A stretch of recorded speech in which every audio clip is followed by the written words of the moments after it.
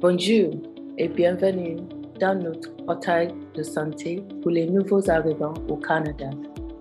Ce podcast fait partie d'une série où nous discutons des sujets liés à la santé et au bien-être dans différentes langues. Nous représentons l'Alberta International Medical Graduate Association, connue sous le nom d'AIMGA. C'est une organisation à but non lucratif dédiée à l'intégration réussie des diplômés internationaux en médecine dans le système de santé canadien. Nous avons une équipe de santé et de bien-être qui travaille dans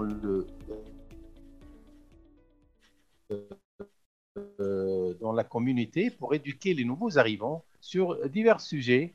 Elle les soutient et les oriente vers les services disponibles, ainsi que sur la façon d'accéder à ces soutiens afin que nous puissions tous mieux connaître notre santé globale et mener une vie saine et productive. Je suis Olufunmilayo Oliyide, un médecin de Nigeria. Et je suis Samir Gharbi, un médecin d'origine tunisienne. Donc, commençons. L'Alberta traverse actuellement une phase difficile. C'est la 4e vague de la pandémie de COVID-19 qui a principalement touché le groupe des non-vaccinés, ce qui rend extrêmement important pour les personnes non vaccinées éligibles au vaccin de se faire immuniser dès que possible. Le petit nombre de personnes entièrement vaccinées qui ont été affectées par Covid et hospitalisées au cours de cette période sont identifiées comme porteuses de maladies sous-jacentes. Depuis la réintroduction des directives de santé publique, y compris le port de masque obligatoire, les restrictions des rassemblements intérieurs et extérieurs et la nécessité d'une preuve de vaccination, l'Alberta a connu une baisse du nombre de cas, du taux de positivité et des hospitalisations. Cependant, le nombre élevé d'hospitalisations, y compris le nombre écrasant de patients dans les unités de soins intensifs, il y a quelques semaines, a incité les services de santé de l'Alberta disponibles pour examen si jamais le système de santé devenait dépassé. Malgré la baisse récente du nombre, les admissions à l'hôpital restent élevées, intensifs à près de 80% à l'échelle provinciale. Il est important que nous prenions cela au sérieux et que nous nous faisions vacciner le plus tôt possible. Alors, le Canada possède l'un des meilleurs systèmes de santé au monde. Depuis le début de cette pandémie, les agents de santé de première ligne se sont mis en danger en prenant soin de patients COVID-19. Nos pensées vont à tous ceux qui ont été en première ligne pendant cette pandémie. Le mot ne suffit pas pour les remercier et ils méritent bien plus que cela. Ils ont pris soin de nous pendant le moment difficile et la dernière chose que nous voulons, c'est voir votre système de santé s'effondrer simplement parce que les ressources à leur disposition ne sont pas suffisantes. Nous devons soutenir nos héros et nous assurer de suivre les directives de santé publique et de se faire tout notre possible pour prévenir les cas de COVID-19 en nous vaccinant nous-mêmes si éligibles et en réduisant le nombre de cas. Nous avons mentionné plus tôt les protocoles de triage des soins intensifs. Bien qu'ils ne soient pas encore mis en œuvre, il est important que nous essayons de le comprendre. En termes simples, il s'agit d'une approche provinciale planifiée et prédéterminée pour guider notre réponse Si la demande de soins intensifs est supérieure aux ressources disponibles pendant la pandémie actuelle de COVID-19, de futures pandémies ou d'autres catastrophes. Le protocole de triage ne serait activé que lorsque toutes les ressources disponibles pour les soins intensifs auraient été utilisées et que toutes les autres mesures d'atténuation auraient été épuisées. La décision d'escalader ou de désamorcer une phase de triage sera éclairée par des indicateurs et des déclencheurs à l'échelle du système et sera décidée par le directeur général et l'équipe de direction d'Alberta Health Service. Les protocoles seront dirigés et opérationnalisés par des médecins et du personnel de soins intensifs hautement qualifiés qui veilleront à ce qu'un processus juste et équitable soit appliqué à tous les Albertains. Le processus de développement comprenait une consultation approfondie avec l'éthique clinique d'Alberta Health Service pour intégrer les principes directeurs éthiques, une revue de la littérature et des protocoles existants dans d'autres juridictions et une consultation avec des groupes de médecins spécialistes, des conseils aux patients et aux familles et des groupes de défense des patients. Le principe directeur qui ancre le processus de triage est la capacité à bénéficier de la meilleure action lorsque la demande de ressources de soins intensifs absolument rares dépasse l'offre et de sauver le plus grand nombre de vies possible. Ceci est basé sur les évaluations médicales du patient uniquement et non sur les caractéristiques personnelles ou de groupe du patient, c'est-à-dire le sexe, l'âge, le handicap, la race, l'origine nationale ou ethnique et la couleur ainsi que la religion. Bon. AHS valorise la vie de tous les Albertains et suit les normes canadiennes en matière de soins de santé afin de fournir des soins de santé sans jugement à tous ceux qui en ont besoin. Le protocole de triage des soins de santé de l'AHS s'applique à tous les patients envisagés pour une admission aux soins intensifs. Comme tous les individus ont une valeur morale égale, le principe d'égalité formelle sera utilisé lorsque plusieurs patients ont une probabilité égale de bénéficier de soins intensifs. Ainsi, les patients qui ont une probabilité égale de bénéficier de soins intensifs, mais pour lesquels il n'y a pas suffisamment de ressources, seront admis aux soins intensifs selon les principes de premiers arrivés, premiers servis.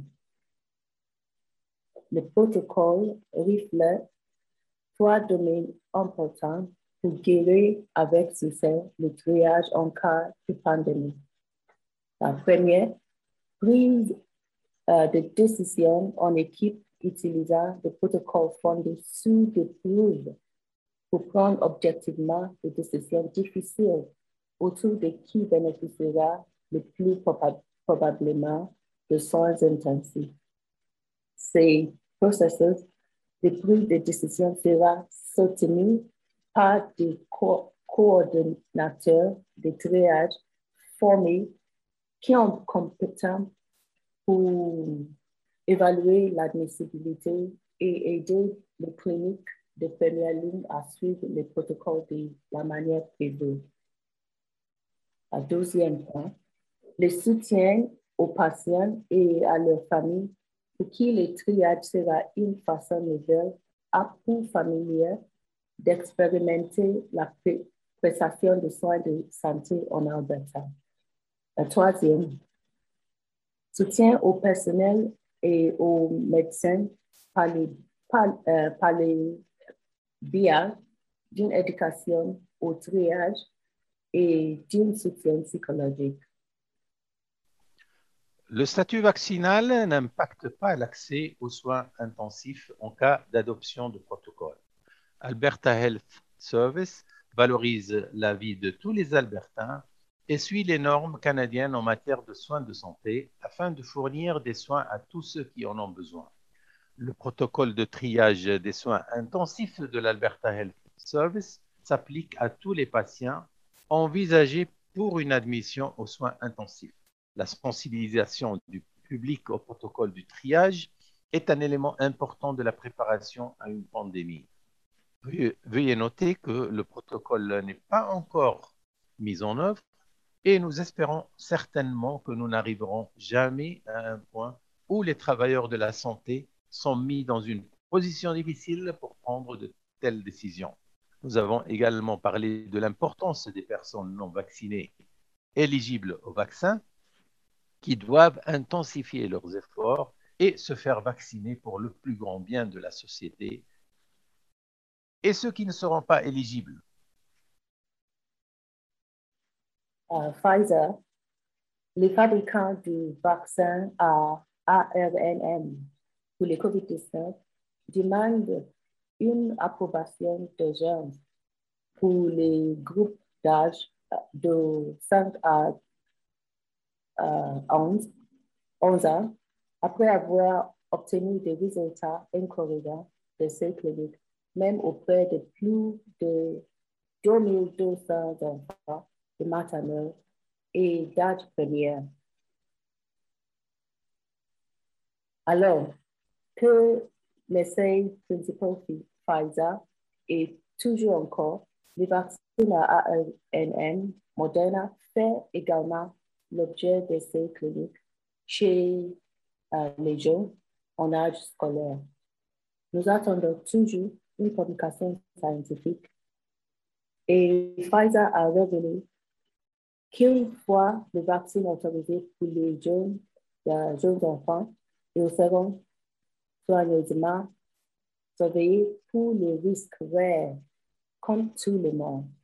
Santé Canada surveille également cela et nous espérons qu'au cours des prochaines semaines, nous aurons de nouvelles encourageantes pour les parents. Parlons de prendre soin de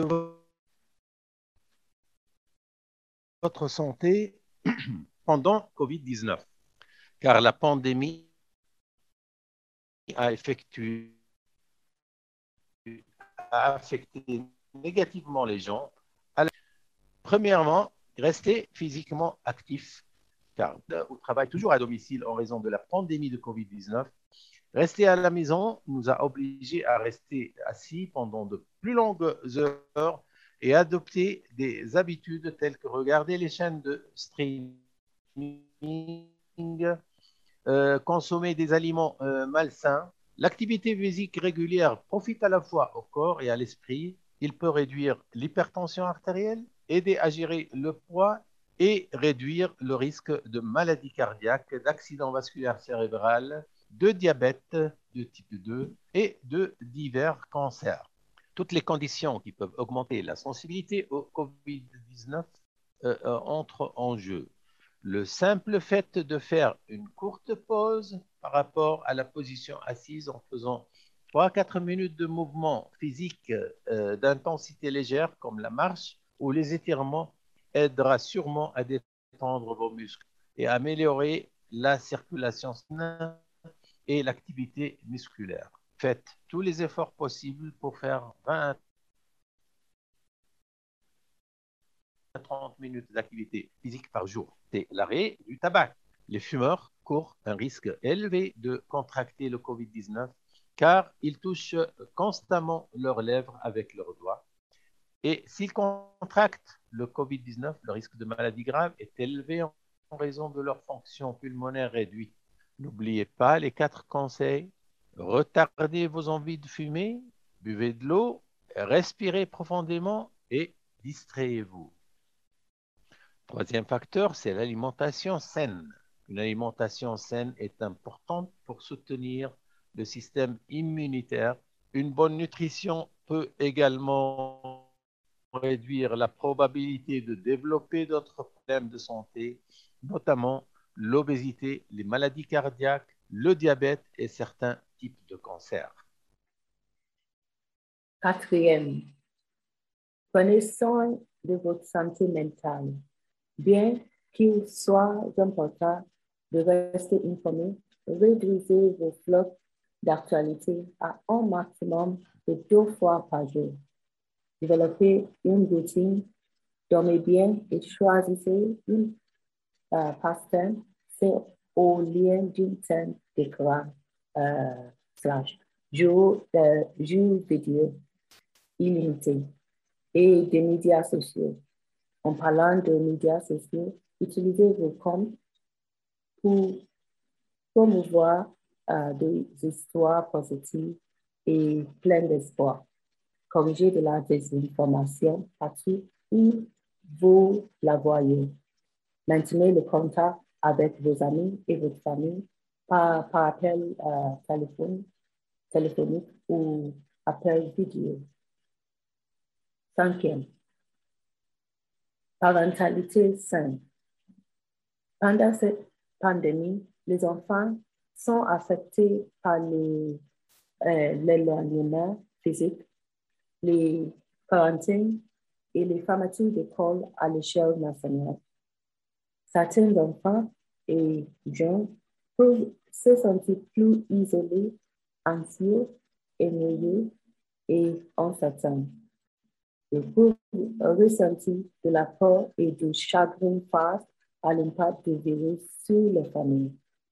Les enfants sont désormais plus souvent connectés qu'auparavant, soit en raison de la scolarisation en ligne, soit à d'autres moments à la maison. Comment gérez-vous cela? N'oubliez pas 5 façons d'assurer la sécurité de vos enfants en ligne.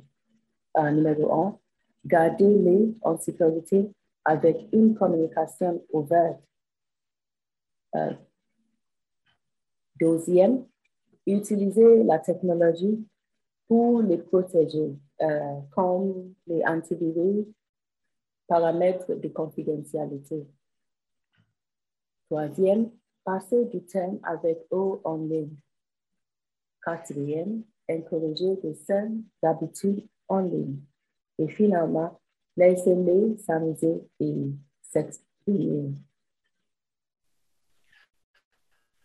Certains d'entre nous ont été tellement submergés par Covid-19 qu'il est maintenant difficile d'imaginer voir votre médecin pour des visites régulières de maintien de la santé. Bien que les visites dans les établissements de santé soient étroitement surveillées en raison de la pandémie, il est important de surveiller votre santé et de demander conseil si nécessaire. Les médecins sont disponibles par téléphone ou via des plateformes en ligne, voire en personne en cas de besoin. N'oubliez pas d'appeler le lien de santé 811 pour les problèmes médicaux non urgents et d'appeler le 911 en cas d'urgence. Et jusqu'à la prochaine fois, s'il vous plaît, prenez soin de votre esprit, de votre corps et restez en bonne santé.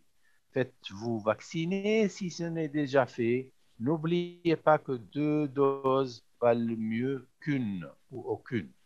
Si vous êtes complètement vacciné, téléchargez votre code QR. En ce qui concerne l'Alberta, il faut taper covidrecords.alberta.ca/home. Et je vous rappelle, avant de terminer, que nos sources d'informations sont au nombre de 4. Le premier, c'est Critical Care Triage Protocol, Alberta Health Services. Le second, c'est Critical Care Triage Protocol Executive Summary. Et le troisième, c'est Healthy at Home. C'est un site de la World Health Organization. Et le quatrième, How to keep your child safe online while stuck at home during the COVID-19 outbreak. C'est un site de l'UNICEF. Je vous remercie et vous donne rendez-vous pour la prochaine fois. Merci. À la prochaine.